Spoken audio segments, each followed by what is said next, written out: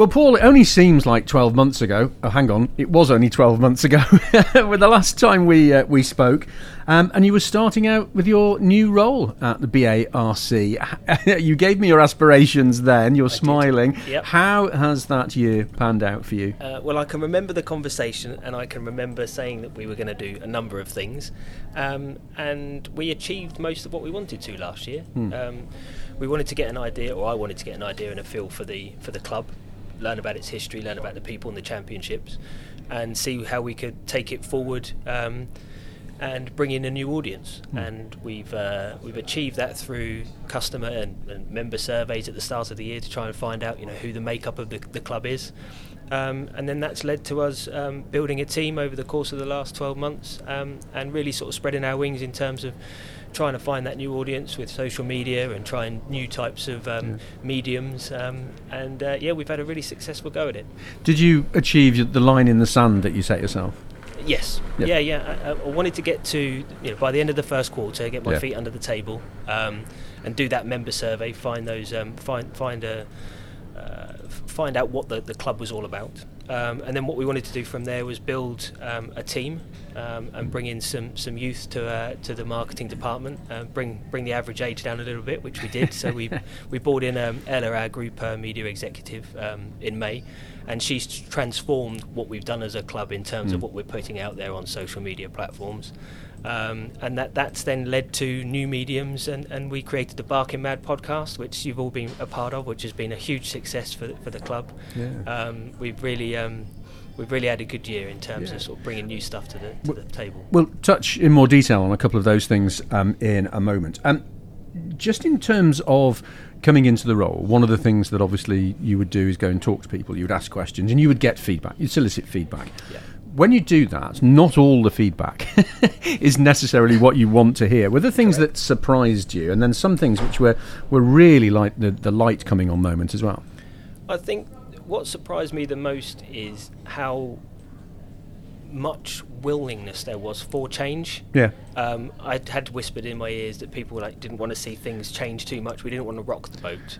But when we did start asking those questions, it was really apparent that people did actually want to see a new structure, trying to do things more outgoing, trying to capture that youthful audience, try and bring more things for the members. We've got a fantastic membership base, and we wanted to really offer them more, and that has been welcomed, and that's what's come across from all of those questions, is that we are members, we want to feel loved.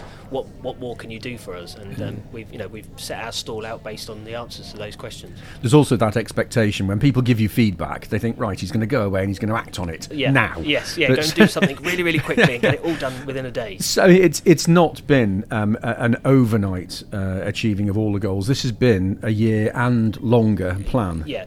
There's a much longer term focus. The first 12 months was all about understanding everything that I could do about the club, and trying to make sure that whatever we did was for the benefit of it, rather than to the detriment of it. What I didn't want to do is come in and just say, I'm going to do all of this stuff and it's going to be fantastic. It was all about learning for the first 12 months and starting to put those steps in place, building a team, bringing on new people, trying new ideas and trying new ventures. Now, a couple of things you've already alluded to, but the magazine being one, and the Barking Mad podcast.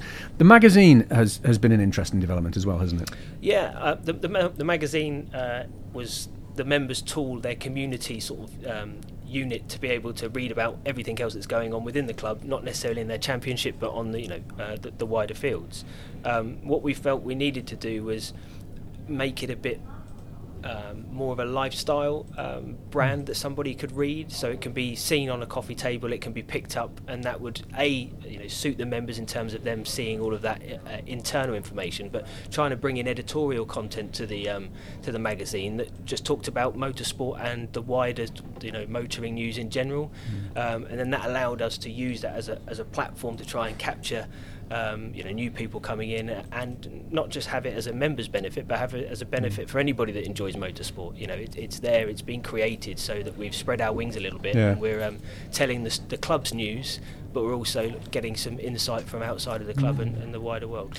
You mentioned an interesting word there. You mentioned brand, the BARC brand. Do you think that part of what you've done and what you're aiming to do is make the brand more recognisable, more touch points for the brand? Because I get a lot of people involved with BARC wouldn't, if you said to them, what's the BARC brand, they might struggle, but they know it because they've been part of it for so long. I mean, you're trying to make that a bit more obvious, I guess. Yeah, that's one of the key things is trying to make it a bit more visible.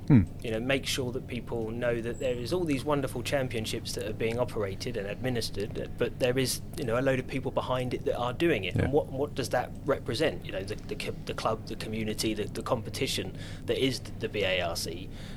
We wanted to try and uniform everything that we were doing. So if you went to Croft or if you went to Pembrey or if you went to Thruxton, you'd be able to see that BARC messaging wherever you are. And then that will help us, talk to potential partners and sponsors that would come and join and be a part of the club also. Yeah. Barking Mad, the podcast, has been a huge success. But go right back to the point where you were planning it. What was the conversation and how did it happen when you decided to call it Barking Mad? I'm not really sure how we or I came up with the name. It was. I think it was over a number of WhatsApps and a number of Zoom calls and a couple of face-to-face meetings with the team that we were going to work with. I think we all agreed that it was a bit outside of the box in terms of anything that the club had done before. So those people that were going to try and undertake it had to be a little bit outside the box too. So, the name BARC and all of us been a little bit... what's the word I can use? I've got somebody sat next to me smiling away. It's after the watershed. We're all right. Let's just say the people involved have to be a little bit mad to get involved with it, and that's what's really made it a success. Absolutely. Highlights for you. What sticks in your mind? I mean, obviously it's been a very, very busy year, but you must have some things that stick out and stand out. I think for me, the biggest highlight was doing the podcast. Nice. Just do it because it was so new to the club. I think it had been mooted before in a couple of conversations, but nobody had ever sort of taken the step and done it. So having that, get off the ground, and the personalities that we had on the show was some was great fantastic. names some on great there, names wasn't have there? been in there. My highlight was having Rob Smedley on the show. He's my man crush. I love the guy. I think he's fantastic, and listening to him talk, about his experience in motorsport, brought a smile to everybody's faces. So the podcast was a big highlight for me, but I think the other highlight is building the team that we've now got. So we've got our group media executive Ella, who joined us and done a great job. And we've just brought a new young lady into the team called Francesca, who's going to be looking after all of our websites and our CRM management. So all of the data that comes into the club, we can use that to try and help support everything that we do. We can use all the information and the history that the club's got. So we've now got a small team of the three of us. We've obviously got some outside help from some other personalities, which is great. So I think the podcast is a big sort of feather in my cap. I really enjoyed putting that together, but also getting to a point where we've now got a team. So the next 12 months, so when we sit here, undoubtedly in 12 months' time, you can say, what were your achievements? It will be that team starting to put into motion all of the things that we want to do this year. Just roughly tease us with a couple of things, Paul. What's coming up for the new year? I don't want you to play poker with me. Don't show your hand all at once, but what can we expect? What can members expect? I think members will be able to see a fantastic broadcast experience coming from us this year. I think we're going to up our game from what you see on the BARC TV channels.